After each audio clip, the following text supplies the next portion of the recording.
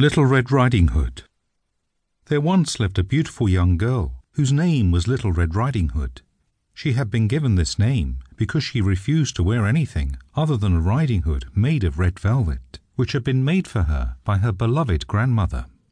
Little Red Riding Hood's grandmother loved her granddaughter so much that she would have given anything for her. Little Red Riding Hood also loved to visit her grandmother, who lived in a small cottage in the middle of the woods. One day, Little Red Riding Hood's mother asked her daughter if she would like to take her freshly baked pumpkin cake to her grandmother.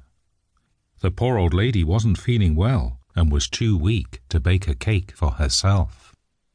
Little Red Riding Hood was very excited by her mother's suggestion, as this was the first time that she had been allowed to visit her grandmother all by herself. "Oh yes, Mother, please let me go to Granny's house," Little Red Riding Hood eagerly replied. "I will go right away." Her mother packed the cake in a small picnic basket, which she covered with a red and white checkered napkin to keep the flies away. Little Red Riding Hood pulled on her long cape and picked up the basket. "My dear, do be careful," said her mother, as Little Red Riding Hood stood by the door. "Do not speak to anyone that you don't know, and go quickly to Granny's house, staying on the path that you know at all times." "I'll go quickly, dear Mother, I promise," said Little Red Riding Hood.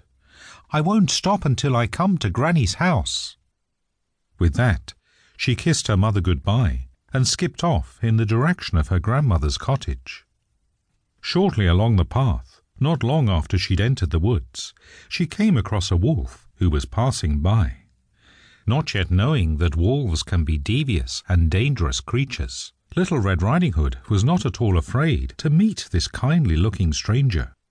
"Good morning, Mr. Wolf," Little Red Riding Hood joyfully cried.